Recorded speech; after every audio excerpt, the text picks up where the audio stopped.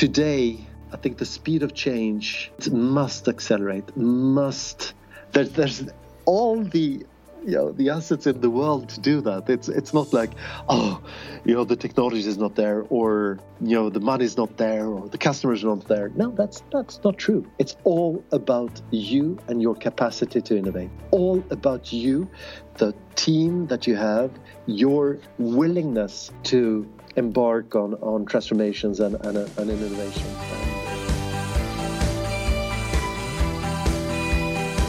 Welcome to another episode of Transmissions from Tomorrow, the show that gives you an inside route to the people driving the digital transformation of business and technology in the world of telecommunications. And I'm your host, Dez Blanchfield. And today I have the privilege of having Jan Karlsson in the studio with me. Hi, Jan, how are you? Very well. How are you, Des? I'm doing great. Thank you so much for catching up with me. I think it's about 3 or 4 o'clock at your time there in Kista, just out of Stockholm, isn't it? Yes, it is. 3:30. Well, yep. It's 1:30 a.m. here in Sydney, and I'm really glad that you could make time to catch up with me. So, Jan, thanks, Des. Oh, look, it's great. So, Jan, you're correct me if I'm wrong, but I believe you're currently the vice president and general manager worldwide for the digital business support systems at Ericsson. That's correct. That's my responsibility. Yeah. So, could you, for folk who don't know you yet and are about to get to know you, could you maybe give us a quick couple of minute intro into yourself and the role that you currently have, and maybe just a quick overview of what business support systems are inside Ericsson? Absolutely. So my name is Jan Karlsson. I've been with Ericsson for a little bit more than 3 years.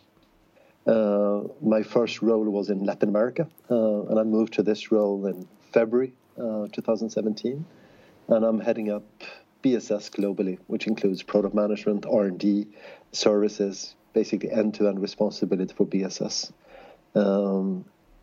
That's it. It's a pretty enormous role. I remember, and I had the privilege to, for folk who don't know, I had the privilege of meeting you in person a couple of weeks ago in Chester. We had an all-access kind of backstage pass, if you like, to your Ericsson studio, and it was fantastic to meet in person. And we actually did a short video interview, and through that, I was constantly surprised by the breadth and depth of kind of what you've taken on. It's quite a heady challenge, really, isn't it? I guess the scale of what you've undertaken in general as BSS. Absolutely. If you take BSS, what is BSS? BSS stands for Business Support Systems, and it's the IT systems, or part of the IT systems in a telco, in an operator environment. And you could say, how important is this? Well, it's pretty fundamental, because without these systems, operators don't activate new subscribers. Without these systems, operators don't charge for services. Without these systems, operators cannot launch new services. So it's you could say radio is important and core is important. Of course it is. It's what carries these services. But without these BSS systems, you can't provision and activate new subscribers. So that's important in itself, but these telcos are under an increasing pressure. They've been under pressure for quite some time, and the pressure keeps increasing in terms of becoming more agile, more cost efficient, and a fundamental recipe to reach to that cost efficiency and agility are these BSS systems. So we are kept on our toes to keep innovating, helping these operators in that transformation to more agility, and of course we're doing that in head-on competition against the best out there. So yes, it's sometimes you ask yourself, what's the why? Why am I doing this? Well, if we're successful, we're helping telcos becoming more agile, which is a pretty important objective, I would say. I think it's critical. You had a great line that I took note of when I got on the plane and listened to our video the other day on the way back to Sydney. And you specifically said that essentially BSS is a system that makes monetization possible. And I think, as you said, whether it's the network, the radio network, the core network, you've got to have that part to actually do the carriage and have the infrastructure in place. But at the end of the day, if you, as you said, if you can't onboard clients and if you can't monitor and log kind of their usage and calls and data, then nobody gets paid, right? And you can't run the former. Now, the other interesting thing was, and I'd love to get some insight in what this actually looks like. I mean, you're going through a significant digital transformation inside as an organization yourselves across Ericsson, as well as juggling that challenge of helping your business partners and customers go through that. What does it even look like? If you were to take a quick glance in a day in Jan Karlsson's life, what's the balance between the transition internally from, I guess, a company with a pedigree of something like 140 years. I think Ericsson was founded in like 1891 from memory. I mean, there's 140 years of history there, and people know how to do things. What does it look like to sort of face the day where part of the organization's got a long pedigree of various business and technology capabilities, but the other part of the business that you're within also wants to kind of shake off a lot of those shackles and kind of rewrite the rule book? How do you juggle that challenge? I mean, it must just be a phenomenal undertaking. It's a super good question. I think before joining Ericsson, I was CEO of a software company, a small company originally, and then grew to something bigger. And you could say a big organization like Ericsson is not comparable to a startup. Well, actually, it is. We compete for the same business. We compete on the same terms. An operator will say, "Look, Ericsson, what do you have compared to the best of the best?" Which could be a startup or any type of competitor. And so we are forced to innovate. We're forced to drive for new business models, new technologies, new ways of working to churn out code and products faster. And when you look on the one side, you could say an Ericsson can mobilize so many more resources on a global basis than a startup. Absolutely, but as we all know, big is not necessarily beautiful in software development, and it's really about being very open-minded to what works better, and having a very, very open mind to evaluate, constantly try to innovate in order to keep up, or ideally, exceed the speed of the best out there. And so, is anything holding, if you take me and my responsibility, holding us back? Not really. We have a CTO office. We have experts, gurus within different technologies. But it's really up to me and my management team and the organization to take on what's out there and try to drive forward, capitalizing on best practices, lessons learned within the company, and find a way to apply it. An example of that is microservices. An example many years ago was Agile. Ericsson was one of the companies which took on Agile, embraced Agile, and rolled it out globally. This is many years ago. But now what's happening is the same with microservices. How do we do this in the best way? So back to your question, I think we compete, based on the same terms and conditions as anybody else, and it'd be horrible if we became laggards in adopting new technology, became conformists and say, well, it's worked 10 years ago, let's keep working the same way.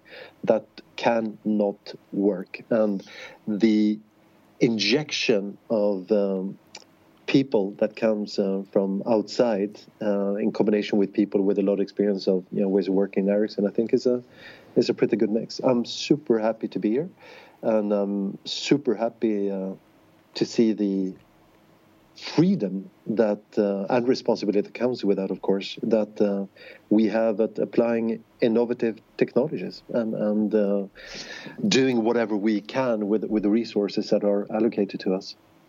It's definitely going to be exciting to jump out of bed and go to work every day. I can't imagine what that's like. But what's the fit between how much you take on internally as Ericsson and yourselves within BSS, and how much you I guess collaborate with others? I mean, there's the number of things we saw when we had this wonderful tour behind the scenes, as it were, in the Ericsson studio, and we had some great insights around what's happening within cloud and the adoption of things like OpenStack and just cloud thinking, the challenges of getting a cloud platform to go from sort of a traditional 3 nines cloud design patterns to 5 and 6 nines and the telco requirement. There's probably, there must be a juggle between how much you take on yourselves and are either able to or desire to take on versus adopting other technologies, whether it's just open source and adoption. I know talking to one of your associates, Matt, the other day, and he was talking about working closely as a code committer and a design partner in the OpenStack community, bringing in a whole bunch of things. As you said, with microservices, a lot of things were being instantiated with a sort of a zero touch, so that as triggers were being either activated or kicked off from a microservice or something being monitored, things were instantiating by themselves. What does that juggle look like with how much you need to take on yourselves versus how much you can collaborate with external projects and just leverage those? I think we can leverage a lot, and I think as a developer, am I interested in working with open source? You bet. Am I willing to contribute to open source? You bet. So the fact that we embrace that, we say, look, we're going to shift from one database, a commercial database, to Cassandra. And by the way, we're going to evaluate that against MongoDB and other alternatives.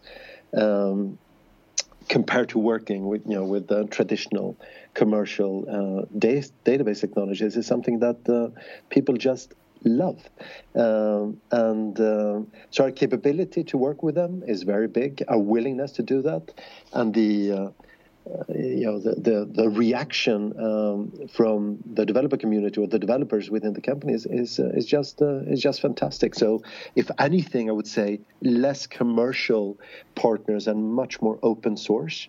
That's the general trend, including us contributing to the open source community. So if you take Cassandra, we are a big contributor. We're using Cassandra. We're probably one of the ones that use Cassandra to the utmost in terms of carrier grade, those 5 nines or 6 nines that you're talking about, low latency, real time carrier grade requirements is 100% what we're doing. The other angle is working with other 3PPs, third-party vendors, software vendors that are complementing our offering. And we have, again, there are great references. We integrated Oracle's CRM recently in a project which went live in Chile. We're working with Pegasystems. We're working with SAP and with our Hybris software. So we are very open. And it's the name of the game. You know that very well, that we're not a monolith that doesn't integrate to others. On the contrary, we have to define this is our position and this is our interfacing, our interworking with others, including partners that we bring to market together with our own offering. So I think it is big. It's not maybe necessarily something you associate Ericsson to, but engage with us and you will find us fully able to not just talk about how we interface to Salesforce or how we interface to Oracle, but actually being able to help in such an implementation project. I think, many people probably don't know this, but Ericsson's kind of had that. I think it's at one of its greatest peaks ever now on all the topics you're talking about, and it's so exciting to hear that, because I think, as you alluded to, many people probably don't look at Ericsson and think about that kind of agile and fluid agility and rapid movement. But it's pretty exciting to not just hear about the adoption of open source, but also I guess the return to it. I remember there was a conversation I had with somebody, I think it was IBM at the time, and they were talking about the work they did on the Linux kernel and how a lot of the folk who are essentially the heart and soul of Linux the actual kernel code base itself. When they got code back from the IBM team who were doing things like porting it to mainframe, they were blown away by the improvements in the code because they'd never really thought about putting it on mainframe because they were x86 centric. And when they saw all the benefits that came back from that code base, they had a rethink about what it meant to have people like IBM contribute to that code. And I'm sure it's the same with yourselves, that when you take something like OpenStack or Cassandra and you are working with those latency levels, particularly with 5G coming along, where it's in both directions, right? It's not just streaming down now, the sort of in the 3 to 3 and 4G and even 4.5, but when you apply the design pattern for 5G and you give the code back, there are very few people that are in your position to kind of apply that thinking, even because not many people are solving those problems outside of your world. But when you do solve the problem, the code gets better and everyone gets that improvement by it. But even in languages, I mean, as early as I think it was 1986 from memory, I mean, Erlang, for example, there was a need for a language for telco space and that performance. And so, a bunch of people, I think it was Joe Armstrong from memory was the original lead of the development team there, created a language that suited telco, and I think it's at WhatsApp now that's written in it from memory. So, people look back and go, 1986, so what, that's old news. Well, it's still being used for things like WhatsApp, which we all use every day. Absolutely. So that's a heritage that goes way back. So it's exciting to see that you've got the opportunity to take it to the next level. I'm really keen to get some quick insight around the experience you had you've been with Ericsson a number of years and had some great roles. And from memory, I think you sort of worked with... and you've also had roles around the world from memory, like you've been in Mexico and other areas. So you took a break, you went to a startup. Could you give us some insight into what that journey was like, sort of take a break, go and get some fresh air, get some new insights, get your arms around the startup culture and then bring it back? What was that journey like? I think it's a super good question. So it's, I spent 10 years in Ericsson in various roles, product management. I got my first line management job when I was 29 and ended up with an account management role. These were, the .com days. And you can, when you are in a big company like that and you see the whole .com phenomenon happening, with the headhunters calling you and so on, I decided to jump ship and go to a startup. That company got acquired by Nortel, so I ended up in Nortel for a year and a half. And then I got the opportunity to be CEO of another software company, which was founded by people I knew. And that is probably one of the best decisions I've ever taken. Jumping ship from Ericsson to a startup, I think, was a good decision. This one was just, fantastic. And why is it fantastic? Because I got to join an adventure where we created basically something from nothing. The brains were there, the fellowship was there, if you want. The willingness to risk, the willingness to really roll up our sleeves and go for it. And it was super tough, tougher than anything I've ever done before. Anything. True, we had no revenue, we had practically no customers, but so you could say, the roles I had in Ericsson before that with, big budgets, big teams, would have been more difficult. But this was, one of the toughest things I've ever done, and I'm super proud of the success that we built with that company. So I was CEO of that company for 11 years, and we took it from nothing to 300 customers across telco and other verticals, gaming, high tech with customers like Adobe, transport, etc., and developed new business models combining direct sales with sales through partners. If it sounds crazy, but if you haven't tasted the startup world, you should at least once in your lifetime, and see how difficult, how challenging, how inspiring it is. Many of these, I think you and I realize, everybody realizes, is tough. Many of them fail. I was part of a successful one, but just trying it out is something that is really worthwhile. So I stayed there for too long. After 11 years, we decided that we should let somebody else take over. So the COO of the company who had started the year before was going to take over the reins. I spent roughly 6 months after leaving that company and joining Ericsson and joining boards, investing in a few companies. And then an opportunity came up where Ericsson, somebody I knew, said, Jan, we have a mission for you. You have 3 years to double the revenue of these business lines in a region. What do you think? And I felt, well, that's the kind of challenge I like. So I said, good, yeah, I'm ready to take that on. So we moved from Sweden to Latin America, and 2 years into that job, roughly, to a little bit more than 2 years, I got a call from HQ where they said, hey, we would like you to take over this business line on a global basis. And I said yes. So that's where I'm right now. So maybe the next question then is, okay, how does this compare? And I think when I joined this regional job, I felt very much at home, because you have the business, the customer in front of you, you have the competition next to you. I felt, with all the adrenaline and all the pressure, to deliver results in terms of generating sales, but also delivering successful projects. And I felt this is actually, in terms of environment, maybe not that different to what I was used to.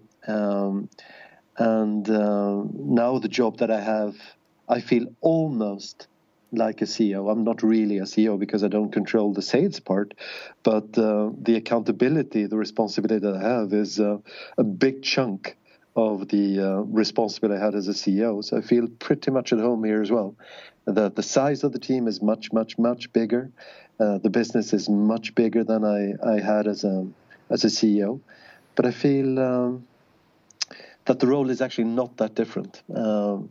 And part of the reflection actually is also that you can drive, in a big company, you can drive real innovation. There's nothing really preventing you to say, but there are the ways of working and the processes and so on. Yeah, come on. Form a management team within the responsibility that you have, the domain that you have responsibility for. You can drive for all the innovation in the world. And the results, typically when you deliver results, you get maybe even more support and freedom to try on new innovative things. So the one saying that the startup is by default faster, nimbler than the big company, yeah, maybe, if you execute well. But the big company can also be quite nimble, innovative. It's really based on or dependent on the people in charge and people that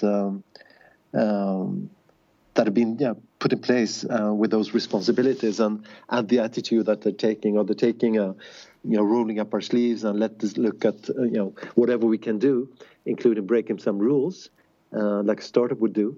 Or do you want to take a more conformist attitude? If you take the conformist one, then you will probably be slower than the best of your competitors. Yeah. Makes sense, Dez? Absolutely. I had a conversation the other day about this very thing, and somebody asked me about, how do we take our big legacy business and turn it into a startup? I said, well, it's really the difference. It's a mental attitude in many ways. It is. It's like you can either go out and decide to buy some hiking boots, or you can get some sneakers and run. What do you want to do? Exactly. And I think you've absolutely hit the nail on the head there. And in fact, a thought went through my mind when you were talking about your transition, sort of startup world and the experience you got there. In many ways, for me, I see the opportunity. I see it the way that I talk about sending my kids overseas for travel. Our daughter's in Nepal right now. Our son's about to do a trip interstate. And from a very early age, we started sending our kids around. They traveled with us, but we also sent them traveling out to visit, in-laws and grandparents. And every time they'd come back from a trip, they'd be more grown up, more worldly. And I think it's almost like going and getting a black belt as a ninja. You can't really get the black belt until you actually get into battle. And startup world, you've got to, as you said, you've got to put it all on the line. You've got to take some risks. And sometimes there is blood on the floor, but you pick yourself up, dust yourself off and do it again. I'm really keen. Absolutely. I'm really keen to get you to do something for me. I love doing this with my guests, and I know I did forewarn you. So I'd love to hand you a virtual crystal ball and get you to gaze into it for a few minutes. And I'm really keen to sort of get your insights on some of the biggest challenges and disruptions that you're kind of meeting now, and what they would look like in the next 12 to 18 months, and maybe even just some big ideas and trends that you see coming over the horizon in the next year and a half or so, both I guess for you personally and professionally, and also what the business support systems group are doing within Ericsson. Where do you see us in a year and a half or year to year and a half time? I think that's very, very short term, and you could say in the startup world, it's the next week, the next month that counts. But if I have a crystal ball, I'd like to gaze a little bit further. Please do. And I think Please do. Yeah, sure. And I think if you take a 3, 4, 5 year perspective, what will have happened compared to now?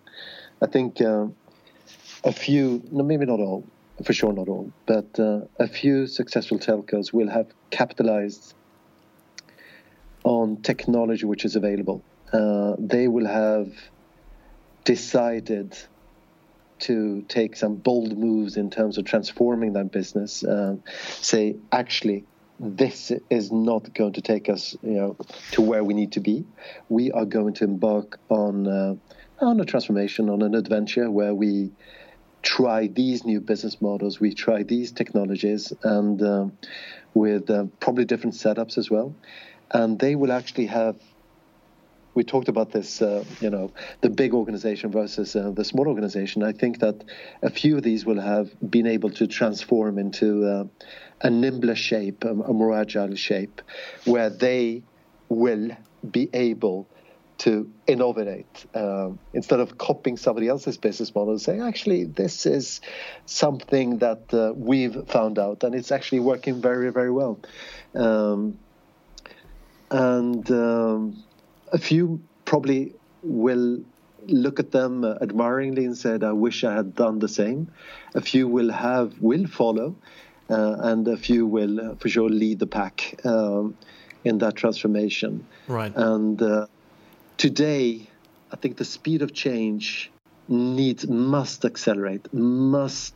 There's all the assets in the world to do that. It's not like, the technology is not there, or the money's not there, or the customers are not there. No, that's not true. It's all about you and your capacity to innovate.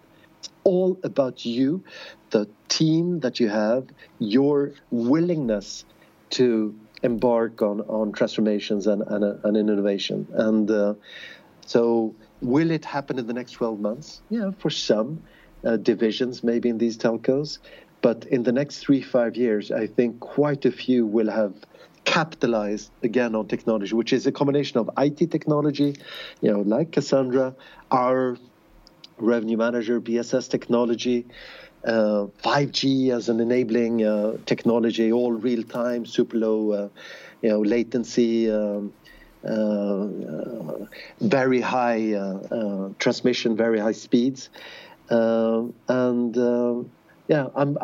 sure that I'm maybe a born optimist, but I'm sure that a few will have succeeded, maybe even in a 24, 36-month period, not transforming the complete company, but definitely taking a few successful steps in the right direction. So that's from a kind of industry, Ericsson, telco perspective. From me, I wish I'm contributing to that innovation transformation, ideally in Ericsson, maybe somewhere else. But I think this the beauty with software, and you know that given that you code yourself, the power that is there, the capability that you have at your hands, especially as more and more assets are available open source, is just mind-boggling. It's just unbelievable. And it's really up to us. Just look in the mirror and decide, how much am I going to embark on? How bold will I be in my vision in that, towards transformation compared to where I am right now? It is a very exciting time. It kind of reminds me of the era that a couple of generations ago, people thought about putting man on the moon. When we think about, and I have a lot of people complaining at me. They're like, "Oh, it's just so exhausting," because I often describe this whole transformation as like a running race, a sprint. And the problem we've got is you're having to sprint in multiple lanes all at the same time. It is possible to consider it as an exhausting challenge by the time you think of, just the obvious ones like cloud and big data and analytics and IoT and AI and machine learning, etc.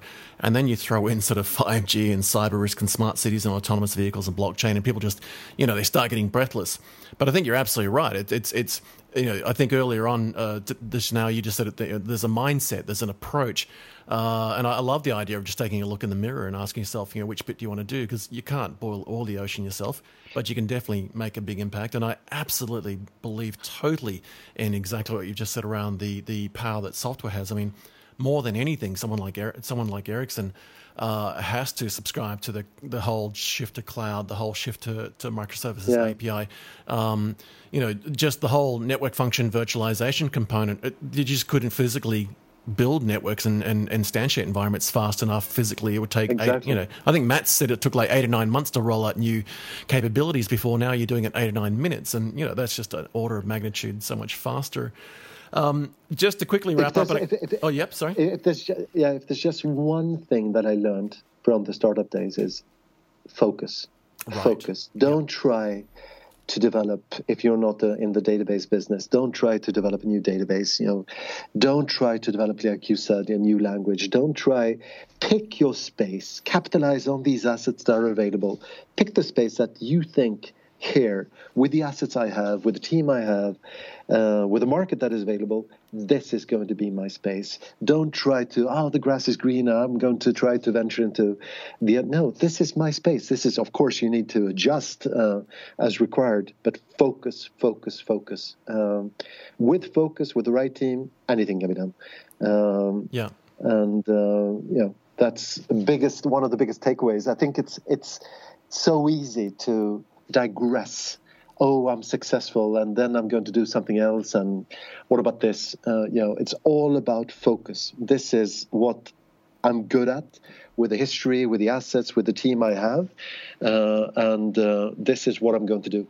And with that, anything is possible. So absolutely, and I think when we were talking the other day, I threw a line at you that you probably agreed with, and that is that in many ways in this space, done beats perfect, and you kind of have to get a minimum viable product or a version 1 out the door and make it work, and then monetize that, and then build 1.1 and 1.2, right?